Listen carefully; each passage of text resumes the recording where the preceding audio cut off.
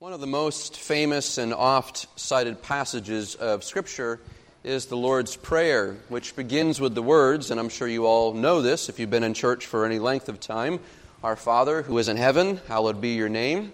Your kingdom come, your will be done on earth as it is in heaven. That phrase, your kingdom come, your will be done on earth as it is in heaven. Why does this portion of the prayer resonate with us so much? Because there is a petition there, isn't there? I think we're drawn to it because every Christian believer throughout the course of history has longed to see the kingdom of God made manifest on earth, the very same way it is manifest in heaven. We want to see God's full glory with our own eyes. We want to see an end to wickedness and to suffering. We long for the righteousness of God to reign on the earth, and that is oftentimes my personal prayer, Lord, that your righteousness would reign on earth. We want peace and justice and joy and gladness. And yet we know that all in the world is not right. Sin and wickedness run rampant. Satan and his demons wage war. Our sinful flesh hijacks us at every twist and turn.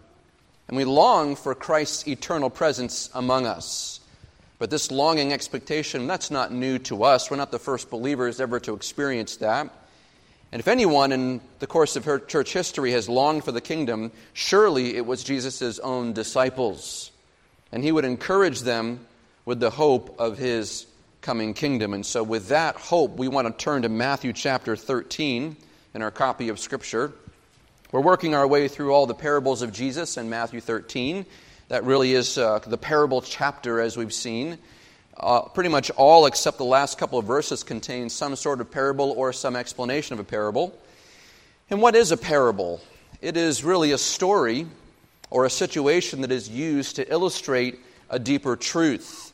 And we saw this a couple of weeks ago, where Jesus used parables to teach the crowds about various things. He's going to use some more in the next couple of weeks as well as we study. But some parables teach us about the coming judgment, where others teach us about salvation. Some parables teach us about wisdom and folly, and others highlight the truths of the Christian life. However, many of Jesus' parables open up the various truths pertaining to the nature and the progress of the kingdom. In fact, Matthew 13 alone, Jesus teaches on the kingdom of heaven at least 7 times. At least 7 times it's mentioned. There's implications even more than that.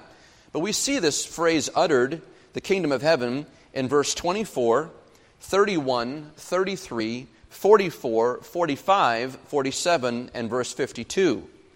And in teaching on the kingdom, he's aiming to instruct us, to warn us, and to encourage us. And this morning, in our time we have together, I want to look at 2 key parables that help us understand the nature of the kingdom of heaven, namely the parable of the mustard seed and the parable of the leaven. And so look at this scripture with me. Matthew chapter 13, we're going to look at verses 31 to 35. 31 to 35. Matthew writes, "He presented another parable to them, saying, the kingdom of heaven is like a mustard seed, which a man took and sowed in his field. And this is smaller than all other seeds. But when it is full grown, it is larger than the garden plants and becomes a tree, so that the birds of the air come and nest in its branches. He spoke another parable to them. The kingdom of heaven is like leaven, which a woman took and hid in 3 pecks of flour until it was all leavened. All these things Jesus spoke to the crowds in parables, and he did not speak to them without a parable. This was to fulfill what was spoken through the prophet, I will open my mouth in parables. I will utter things hidden since the foundation of the world." Now, time permitting, I'm going to cover at least 4 main topics this morning, or 4 main points this morning. I oftentimes find when I'm doing preparation, I'll get moving along, and I do an outline generally, but I'll get moving along, and I'm halfway through the sermon, and I realize I have so much more that I want to say. And so the temptation is, do I preach what I call a kitchen sink sermon, where you put everything in but the kitchen sink? or do I parse it out? And so you're always making decisions, but I'm ambitious today. I want to cover a lot of territory, so I hope that you're going to buckle in with me here. But this morning I want to look at four things. I want to look at the meaning of the kingdom. Now that could be a whole sermon series, and that could be a series full of even theological debates too, but we're going to look at the meaning of the kingdom. We're going to look at both the meaning of the parable of the mustard seed, the parable of the leaven, and then I also want to talk about the nature of Christ's fulfilled prophecy regarding parables. It is my sincere hope that today you'll both be informed. I want to teach you, but I also want to encourage you that you might be abounding with great joy and thanksgiving to our Lord. Now, in several places, the Lord Jesus Christ declares that the kingdom of heaven is like something, and he fills in the something with something else, to which a word or a phrase is added. He says in one place today, it's like a mustard seed. He says it's like leaven. As we'll see next week, it's like treasure. It's like a merchant.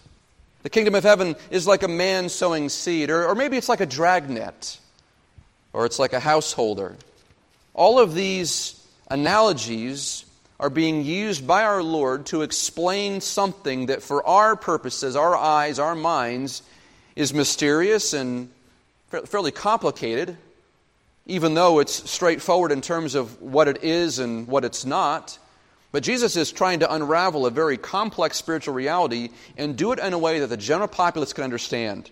Now, as we're going to see, the general crowds, the unbelieving crowds, they will not understand. But for you and for me, for believers, Jesus is trying to help us understand a little bit more of what this is really like.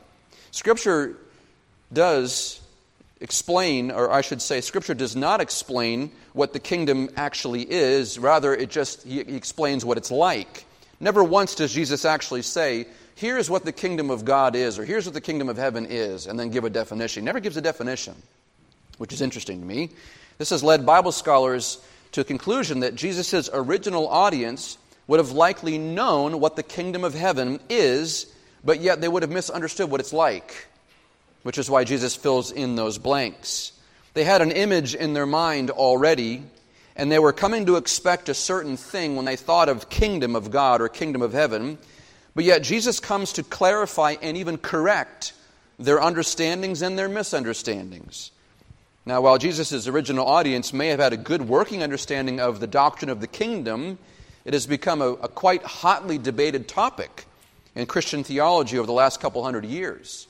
When I was in seminary, I took a whole class just on the kingdom because I wanted to understand, and I read all the main texts of all the different arguments. There's at least, well, it's changing now, but at least 4 major positions on what the kingdom of God is. I think I've arrived at one I think is correct, but again, this is something that's hotly debated, and not every single believer is going to agree with me or even with you. But there are general trains of thought, I think, that we can stay within. But much of the discussion itself on the kingdom has centered around the use of terms, the key terms. And while other elements of the discussion have to do with the interpretation of key passages, and as well as the timing of key events. Now here's where the kingdom comes in. The kingdom, in many regards, functions alongside what's called eschatology, or the doctrine of the end times. People always ask me, when are you going to teach on Revelation? Because we look around outside what's going on in the world. We really want to get Revelation sometime soon, Pastor Nate. And I always say, I'll preach it later. And well, when later? After you're all gone. I don't want to deal with it right now. No, but one of these days I will have to teach on it because I think it will be beneficial for this church, certainly for me. But those two, the kingdom of God and eschatology or end times, they go together. And here's what's challenging about kingdom and eschatology, is there are so many moving parts, so many Bible verses. It's not like the doctrine of justification when you have your key texts. There's really only disagreement about a couple small things, but here is the doctrine.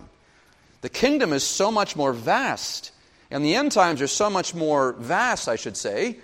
So many things going on, so many key figures, so many verses, so many times, timing situations. It's really hard, I think, to land, because as soon as you have a position here, there's a refutation over here and here and here. That's not to say that we can't know anything, but there's going to be some things that are a little bit mysterious for us, and that's okay. And so what do we mean when we talk about the kingdom? The kingdom. The first thing to note is that there are many interchangeable terms pertaining to the kingdom. Without oversimplifying it, you see things like the kingdom of God, the kingdom of Christ, the kingdom of heaven, and for our purposes, they are essentially the same thing, essentially.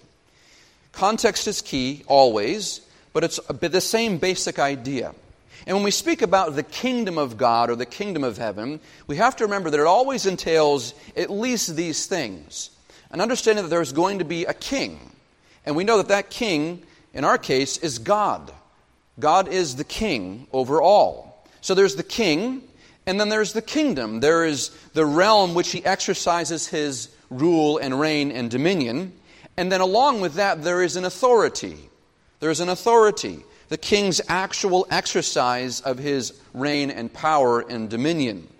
Now, when we consider that the kingdom of God, or the kingdom of heaven, as Jesus is calling it, we begin to notice that from Scripture, there are various aspects and depictions of that kingdom. So when I say the word kingdom, I'm not talking about just one thing. And I'm going to elucidate all of this for you. It's not always the same reference each time. And that's going to become very clear when we talk about the parables here. Depending on the context of the passage will determine the aspect of the kingdom that we're talking about. Many scholars have seen that there are essentially three key aspects to the kingdom of God. Again, there is some debate about this, but three key things that everybody can pretty much agree on. Number one, there is God's universal kingdom. God's universal kingdom. This consists of everything that God has created, and therefore, because He's created all things, He owns all things. So when we're talking about the universal kingdom of God, it's everything. It's the cosmos. God is the all at once the creator king. He is the upholder of the sustaining the order itself, the created order. And He is the sovereign Lord over everything He's made. And so there's not a tree or a branch or an ant or a blade of grass or a brain cell that is not functioning outside of His sovereign care and sovereign dominion. And the Scripture even bears witness to this. In Matthew 10:29, Jesus says, not even a sparrow, not even a little tiny bird, will fall from the sky, fall to the ground apart from the providential knowledge of God. So God even knows about when the sparrows pass away. And so in a very real and literal sense, everything belongs to God's kingdom. 1 Chronicles 29:11, yours, O Lord, is the greatness and the power and the victory and the majesty. Indeed, everything that is in the heavens and the earth, yours is the dominion, O Lord, and you exalt yourself as head over all. Verse 12, both riches and honor come from you, and your rule over all, and in your hand is power and might, and it lies in your hand to make right and to strengthen everyone. End quote. If that's not a declaration of the dominion in the kingdom of God, I don't know what is. Or Psalm 103:19 declares, the Lord has established His throne in the heavens, and His sovereignty rules over all. This is God's universal kingdom. There's nothing that is outside of God's care. God is in charge of all things universally. That's number one. The second aspect of the kingdom is God's spiritual kingdom of salvation. Now, normally when I define the kingdom in a text, so I'm working through a Bible passage and I hit the word kingdom, I don't always have the time to unpack all of this, and so my working definition is usually the rule and realm of salvation.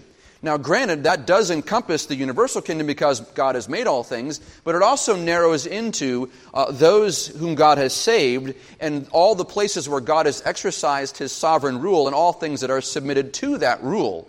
Now, that would also go against the kingdom of darkness. And so, yes, is God sovereign over the kingdom of darkness? Yes. But the kingdom of darkness is not subjected to Him in obedience. So generally, I'll just say it is the rule and realm of God's salvation. But that's, again, very simplified. In Colossians 1:13, the Apostle Paul articulates that reality, what happens when a person is saved and removed from that kingdom of darkness and redeemed by Christ. Speaking of God, he writes, He, God, rescued us from the domain of darkness, the kingdom of darkness, if you will. He has rescued us from the domain of darkness and transferred us to the kingdom of His beloved Son, in whom we have redemption, the forgiveness of sins. So you already see, even just from that verse alone, that the kingdom now even sort of focuses in a little bit more narrow than just the universal worldwide kingdom. Now we're talking about a rule and realm of salvation, redemption that we have in Christ, the forgiveness of sins that we receive in Christ, new life, regeneration, a different position with God. All of that is encompassed in all of this. And in this way, sinners who are formerly enemies of God and rebels to His reign. Is God over them? Yes, but they are rebels to the reign and sovereignty of God. They're now brought into a saving relationship with Him and transferred from one kingdom to the next. At this point, we enter into the spiritual and redemptive realm of God's kingdom. We become true subjects, true citizens, and as the Bible says, true heirs with Christ. We actually become heirs of this kingdom. Not just subjects, but we reign with Christ, the Bible says, even though He is our sovereign Lord. The very first advent of Christ, upon His death and resurrection, the gates of heaven were opened, and believers were granted entrance into this heavenly kingdom. Again, only through the saving work of Christ. But this is why Jesus repeatedly says things like, the kingdom of heaven is near. It's near, the nearness of the kingdom. At the very beginning of His ministry, Mark 1:15, Jesus announced, the time is fulfilled, and the kingdom of God is at hand, and therefore what's His admonition? What's His response? Repent and believe the gospel. That's what He's talking about. He doesn't say the universal kingdom is near. We know that the universal kingdom's always here because God owns everything. He's talking about the salvific, the redemptive kingdom, the spiritual kingdom. And so anytime a sinner confesses their sins and believes in the Lord Jesus Christ for salvation, they enter the kingdom of heaven spiritually. Spiritually. And by doing so, the kingdom of heaven then expands. Every single time a sinner repents and they come into the kingdom of God grows. And all along with that salvation kingdom, the spiritual kingdom, we're not just talking about salvation. We're also talking about the fruit of that salvation, which is sanctification, growth in Christ's likeness.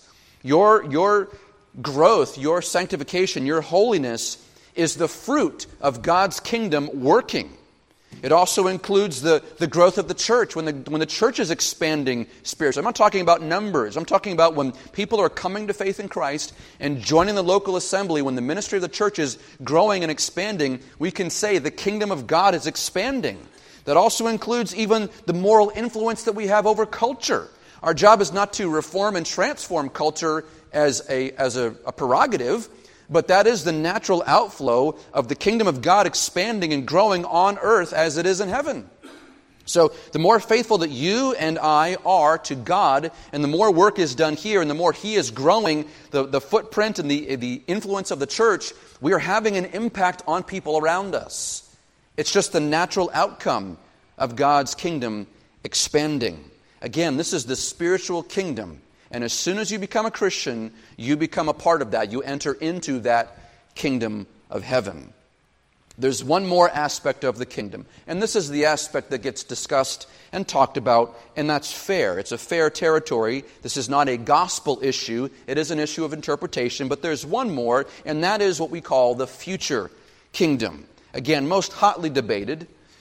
Essentially, this refers to a future expression of God's kingdom on earth, where Christ Himself reigns bodily for 1,000 years. This is oftentimes called the millennial kingdom.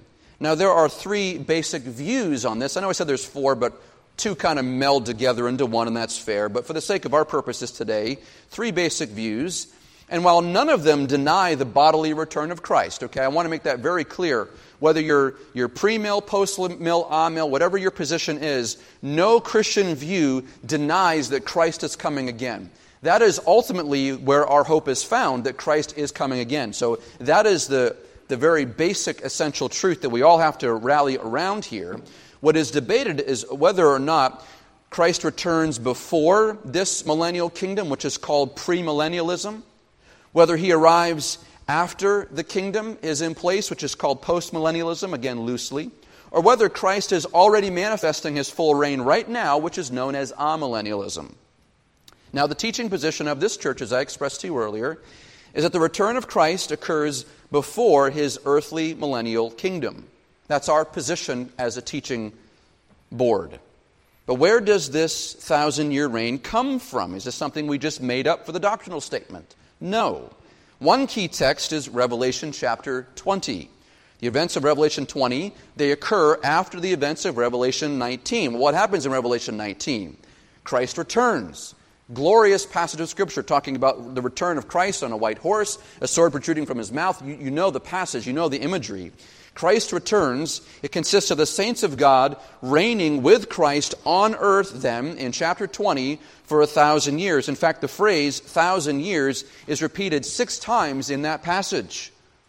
During that time, Christ exerts his full reign over the world, binding Satan, subduing evil, and subjecting all the nations to himself.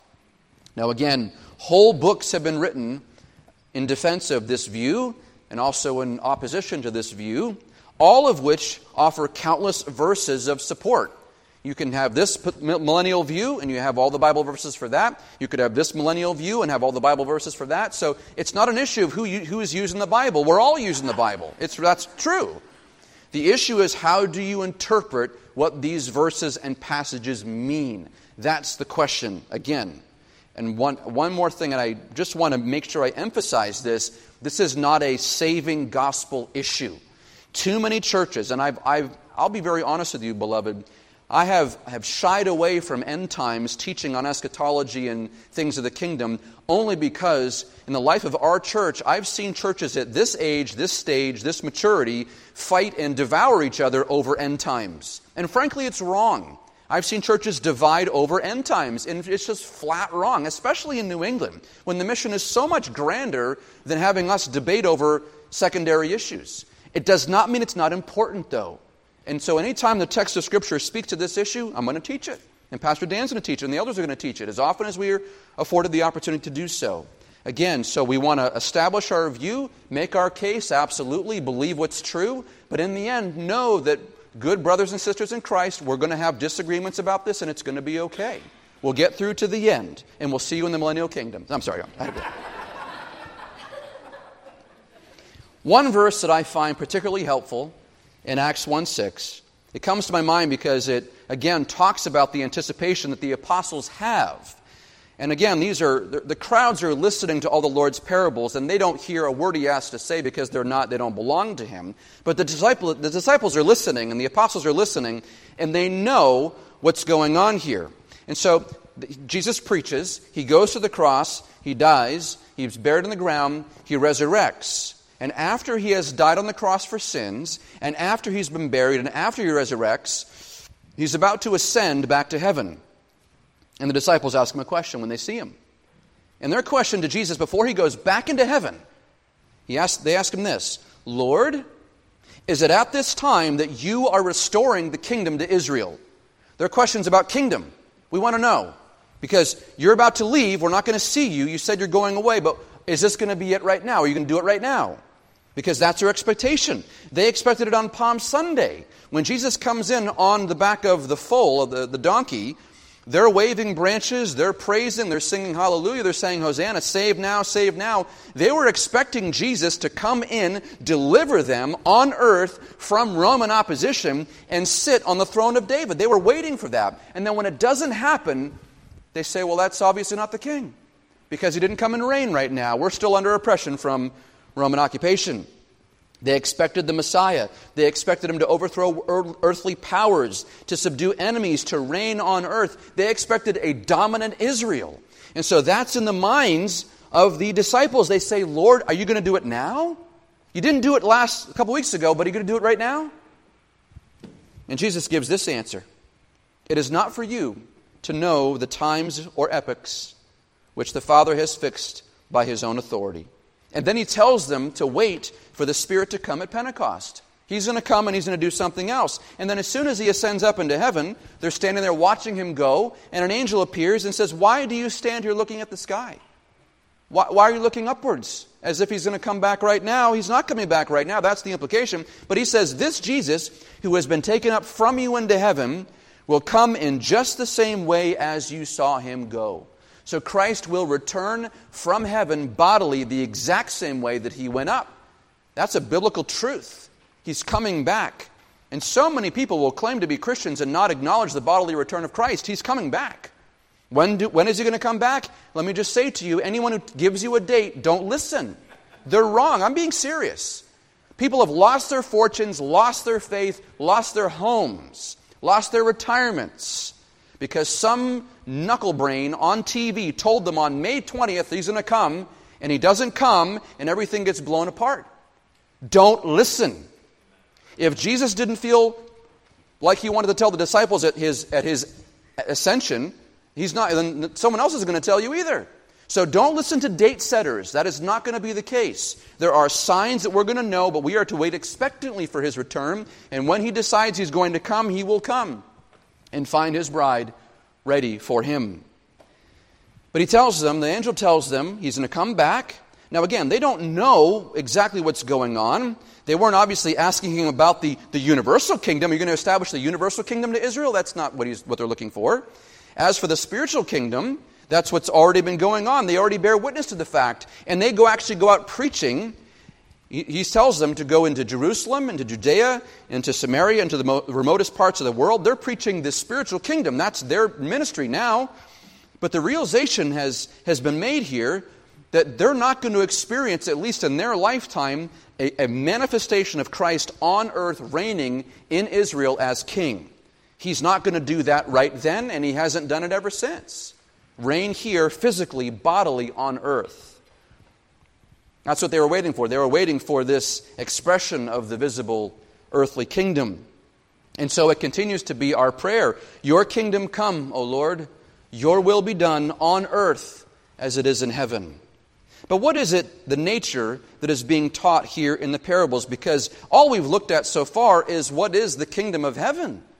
What is the kingdom of heaven? But I want to look at the parables now because Jesus gives us a little bit of insight into what he's talking about.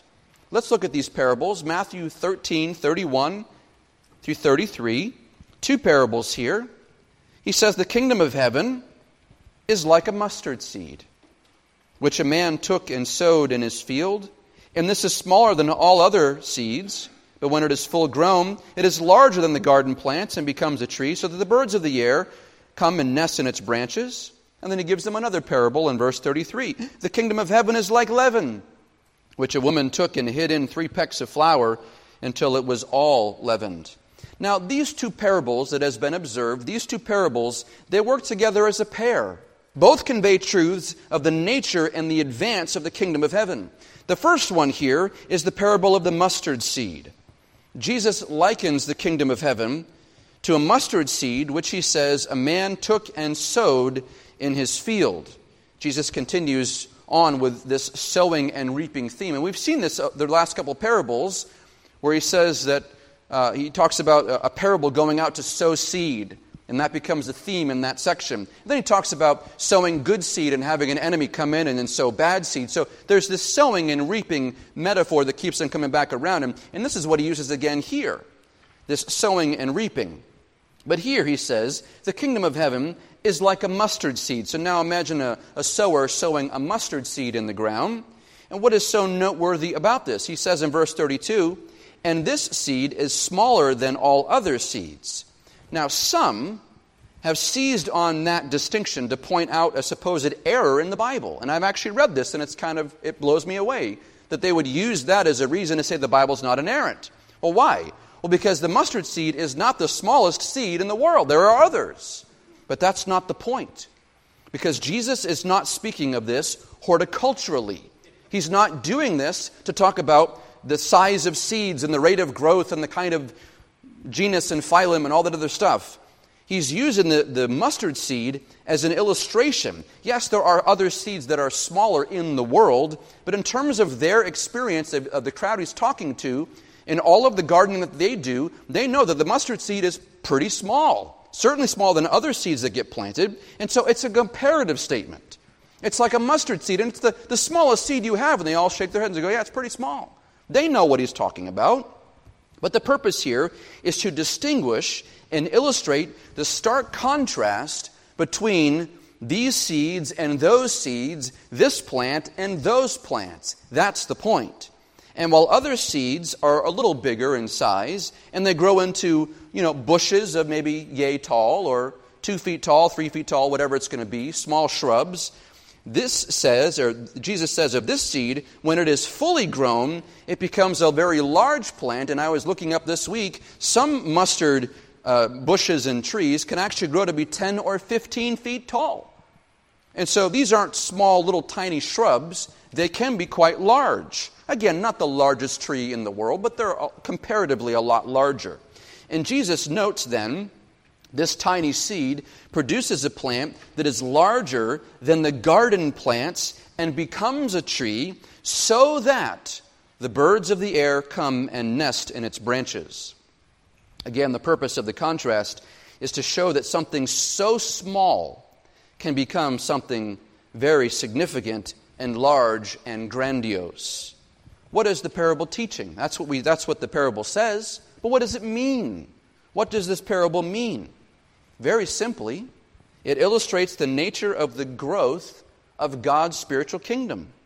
It's the nature of the growth of the kingdom. In Jesus' day, it would have began with 12 unassuming disciples. Now, there were certainly others, but he really built on these 12, and one of them was a devil. He builds the beginnings of this kingdom through 12 men. At that time, can you imagine? Now, we're kind of at a disadvantage because we're looking back into this narrative. We're looking back in time. But can you imagine being a disciple? And you're growing up and you have 20, 30, 40 years of Jewish history behind you. Messiah comes. He starts telling you things that don't sound like what your early rabbis were telling you because he is the Lord and he knows all truth. And he tells you he's building something new. Not old wine into old wineskins here. We're talking about something brand new. Something different. Something totally unlike you've ever seen before. And he's called you into a room and he sat you down and he says, I'm going to do this through you guys. And they're thinking, some of them are thinking to themselves, oh wow, I get to be these huge, wonderful, powerful, king-like people. And other disciples are thinking, me, Lord?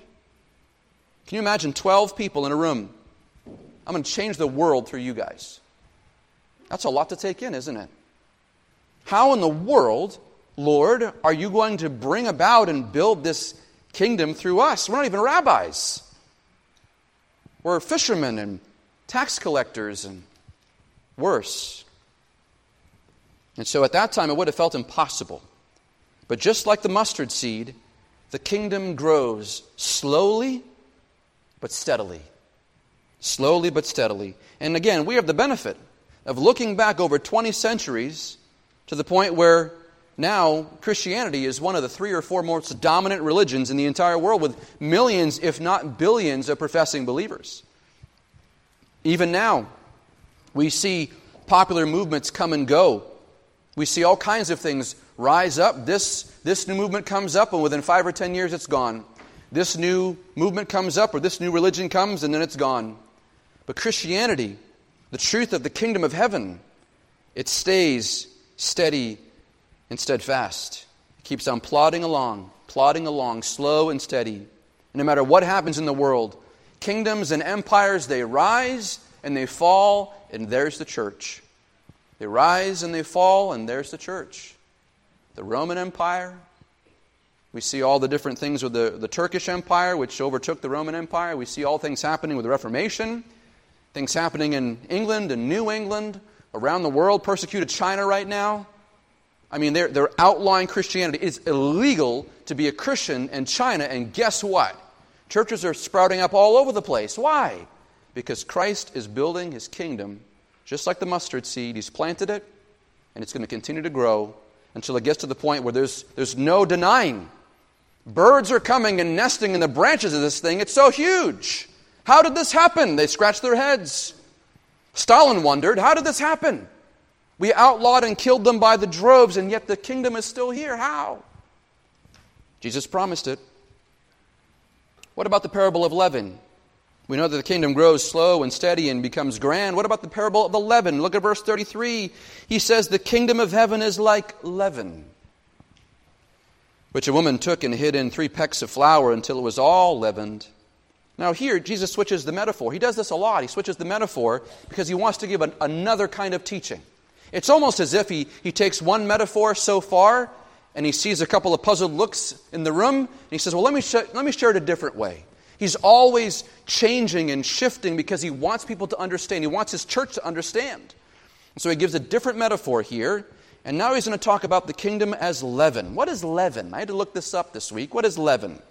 Well, when baking a loaf of bread, it's not uncommon. Certainly you have to take yeast. The yeast has to go into the dough, and then the dough has to rise, and you cook it. You could cook unleavened bread if you want to, but leavened bread is tastier. I think it's just better. But you rise it with this yeast. It has to ferment before you can put it in. However, it is not uncommon to save out a small piece of that dough and then reuse that dough over and over again to leaven or ferment a new piece of dough. And it's a starter. Some people call this a mother. You can use one piece of leaven over and over again. And once that small piece is kneaded into the new dough, it eventually brings in the yeast and the fermentation to the new dough, and it will do the entire thing. The whole thing becomes leavened, if you will. Again, I'm not a bread baker, so I had to really research here, but I was looking up all these different starter ideas and looking at, how long can you take this piece of dough, this leaven, and keep on going? Well, I looked it up this week, and there are some recipes where they can trace the leaven back 100 years. So one piece of leaven they broke off and you knead into a new piece of bread, and then you bake that, but you've saved a piece from that, and you keep on moving along. And it's not uncommon for mothers to pass down a yeast that you've cultivated over time, and that becomes a gift, and some people use it even as a wedding gift. So you could be baking a loaf of bread that came from a yeast that your great-grandmother baked 150 years ago. It's possible. So 100 years, I saw that there was even one recipe that went back 400 years, and the oldest reported yeast that's been carried down or cultivated, they have found yeast that is up to 4,500 years old. It's called the Egyptian Mother, and it's this recipe that they can trace back 4 millennia, if not longer. So what's the big idea here?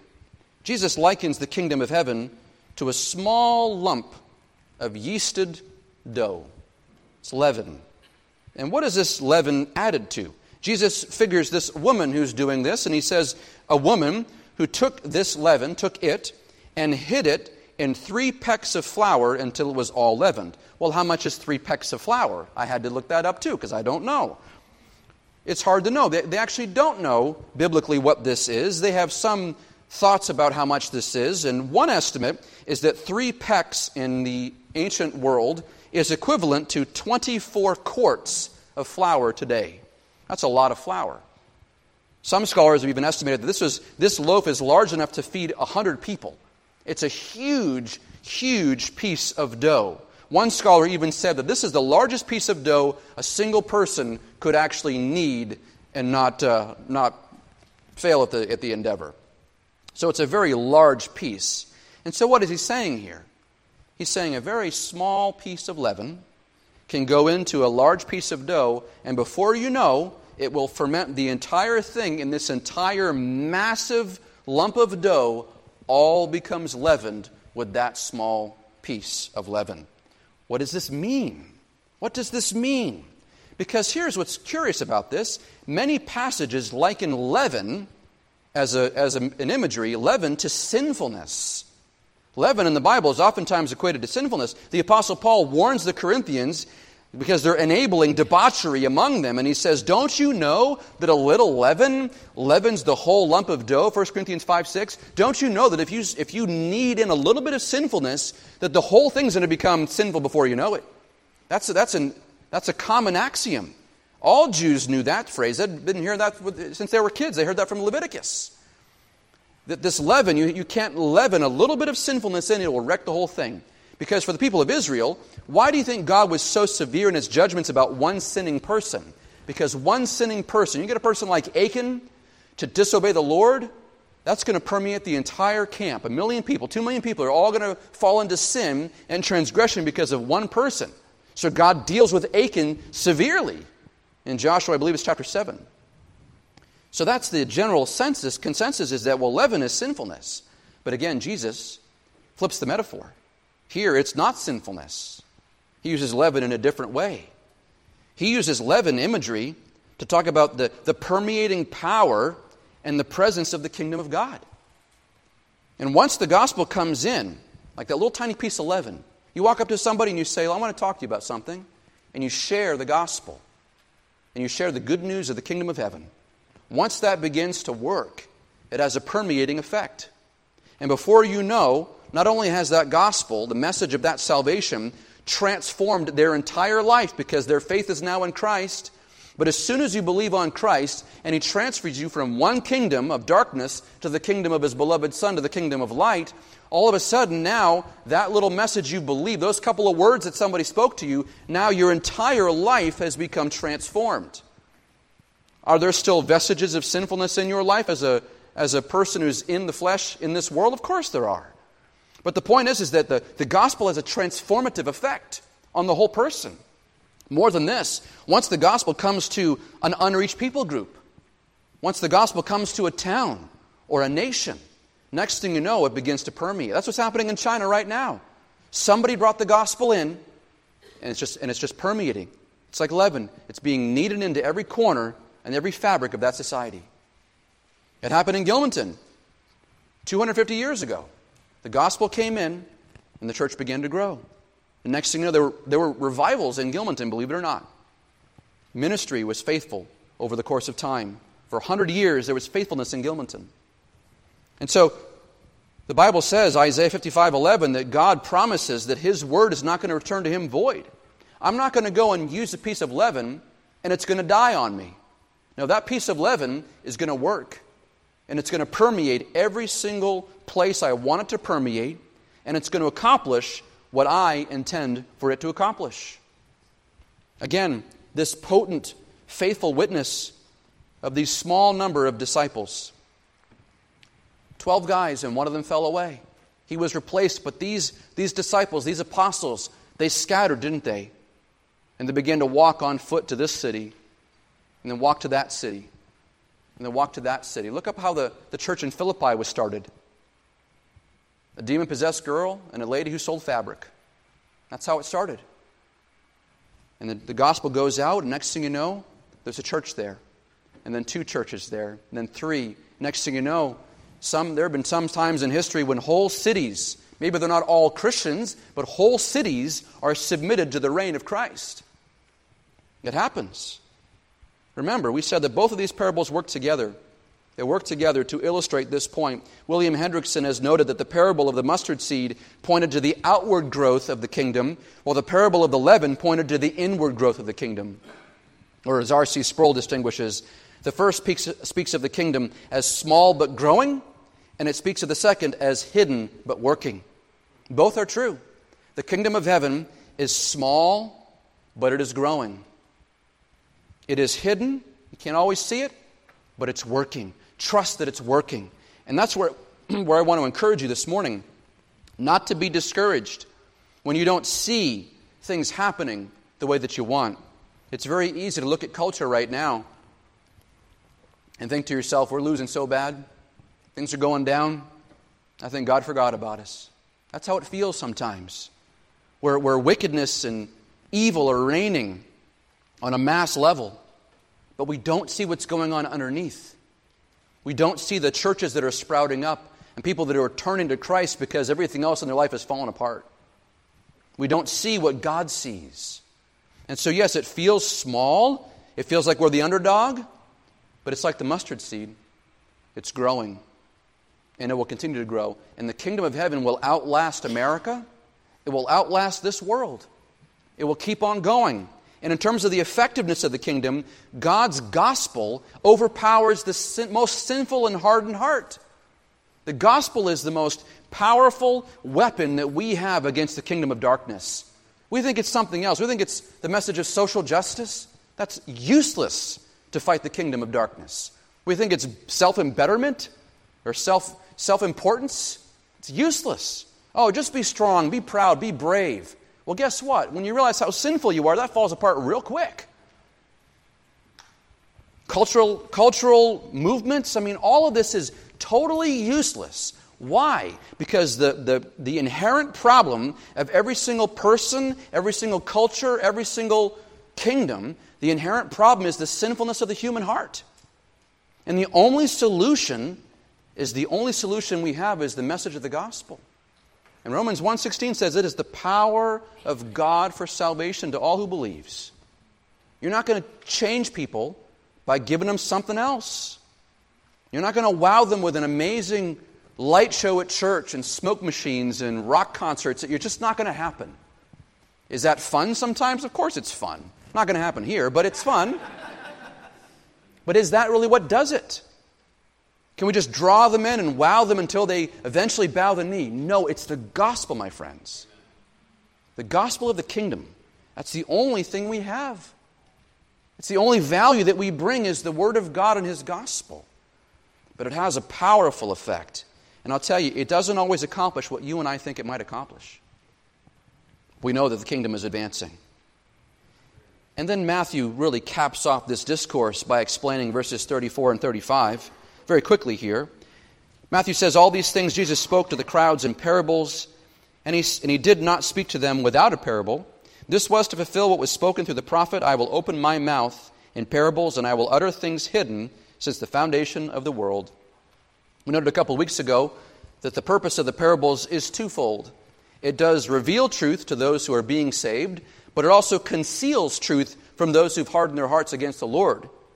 Matthew notes here in verse 34 that while he taught among the crowds, he always used a parable when he taught the crowds. It doesn't mean that he always only ever used parables. He did teach them other things, but he never spoke to the crowds without a parable.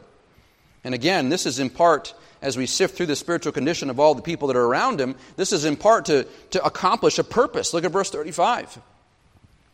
This was to fulfill what was spoken through the prophet, I will open my mouth in parables, I will utter things hidden since the foundation of the world. This comes from Psalm 78, verse 2.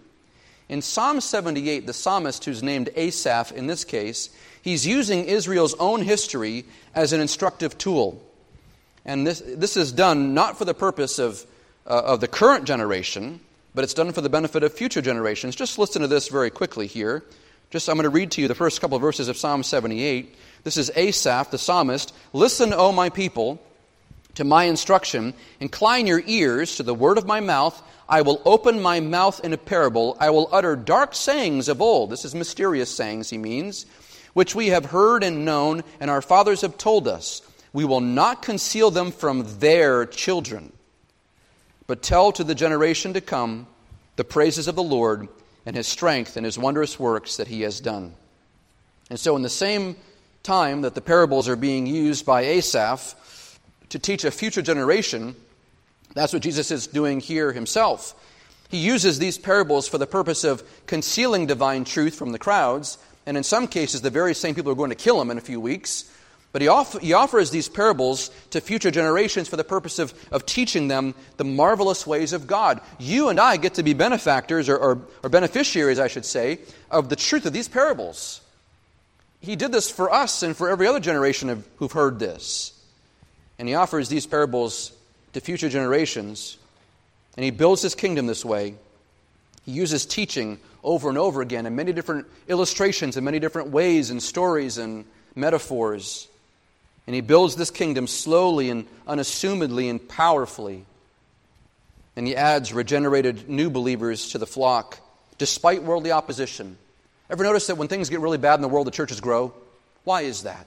That's what God does. He uses worldly means. He uses these terrible situations to draw people out of the world and bring them to Himself. Bible-teaching churches during COVID have exploded. I don't know a single pastor friend of mine who teaches the Bible faithfully who their church isn't growing right now. Why is that?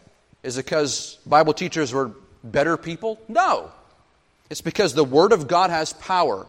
And when you couple the Word of God's power to a person who's in desperation, who realizes their need for the Savior, they run to truth. And that's what's happening. The culture is degrading, people are struggling, and they run to truth because that's all I have. That's all we need. Because in the end, again, nations will rise and fall, but the truth of God will remain forever. And yet, despite all of this, Christ is building His church. And yet we know that one day the Lord will return. And He will come and judge the nations. And He will destroy opposition. And He will establish His earthly kingdom, and He will reign. First for 1,000 years here, and then after the final judgment in the new heavens and the new earth forever. What's the point? Be encouraged. Be encouraged. God is doing things that you have no idea what's going on. He does things behind the scenes, within our midst, sometimes and often despite our flaws and mistakes. He's always working. And His kingdom will come, and His sovereign will be done on earth as it is in heaven. Let's pray. Heavenly Father, we just thank You for Your loving kindness and Your truth. God, You give us these verses, and Lord Jesus, You have given us these parables. And Spirit of God, You have applied this knowledge to our hearts to help us understand what this is like. And Lord, I just confess to You as a teacher that there is interpretation to some of this, that maybe there's misunderstanding in small places, Lord. We don't fully understand what You understand. But Father, we can build our hope and our life on absolute truth, that You are sovereign and You are the Lord, and You are reigning in the lives and hearts of believers. You're reigning over all the created order, and You will have dominion over all things. All nations will be subjected to You. Psalm 2 says that You sit and scoff and laugh at the nations in derision as they oppose You. You are the sovereign Lord. And so, Lord, I pray that our hearts would be encouraged. I pray that we would not grow weary with fear. I pray we also not grow prideful in what we think we know. But, Lord, to submit ourselves humbly underneath Your word and say, Lord, we desire for Your kingdom to come and Your will to be done on earth as it is in heaven. That's our desire. We want to see Your righteousness. We want to see Your holiness, Lord. And so manifest that in our own lives. Help us individually to submit ourselves to You and to acknowledge You rightly as our sovereign Lord. And Father, every time we do that, we are submitting ourselves and getting closer to You relationally, in communion. And we thank You for that blessing that we have. And Lord, why do we even have it? We have it because You sent Your Son to give His life on the cross, to die for our sins, to pay for our sins, to reconcile us to You. And You forgive our sins because of the blood of Christ. If we would only repent and believe, and the Bible says if we do repent of our sins and trust in Jesus, we will have eternal life forever. We thank You for the blessing of this. In Jesus' name, amen.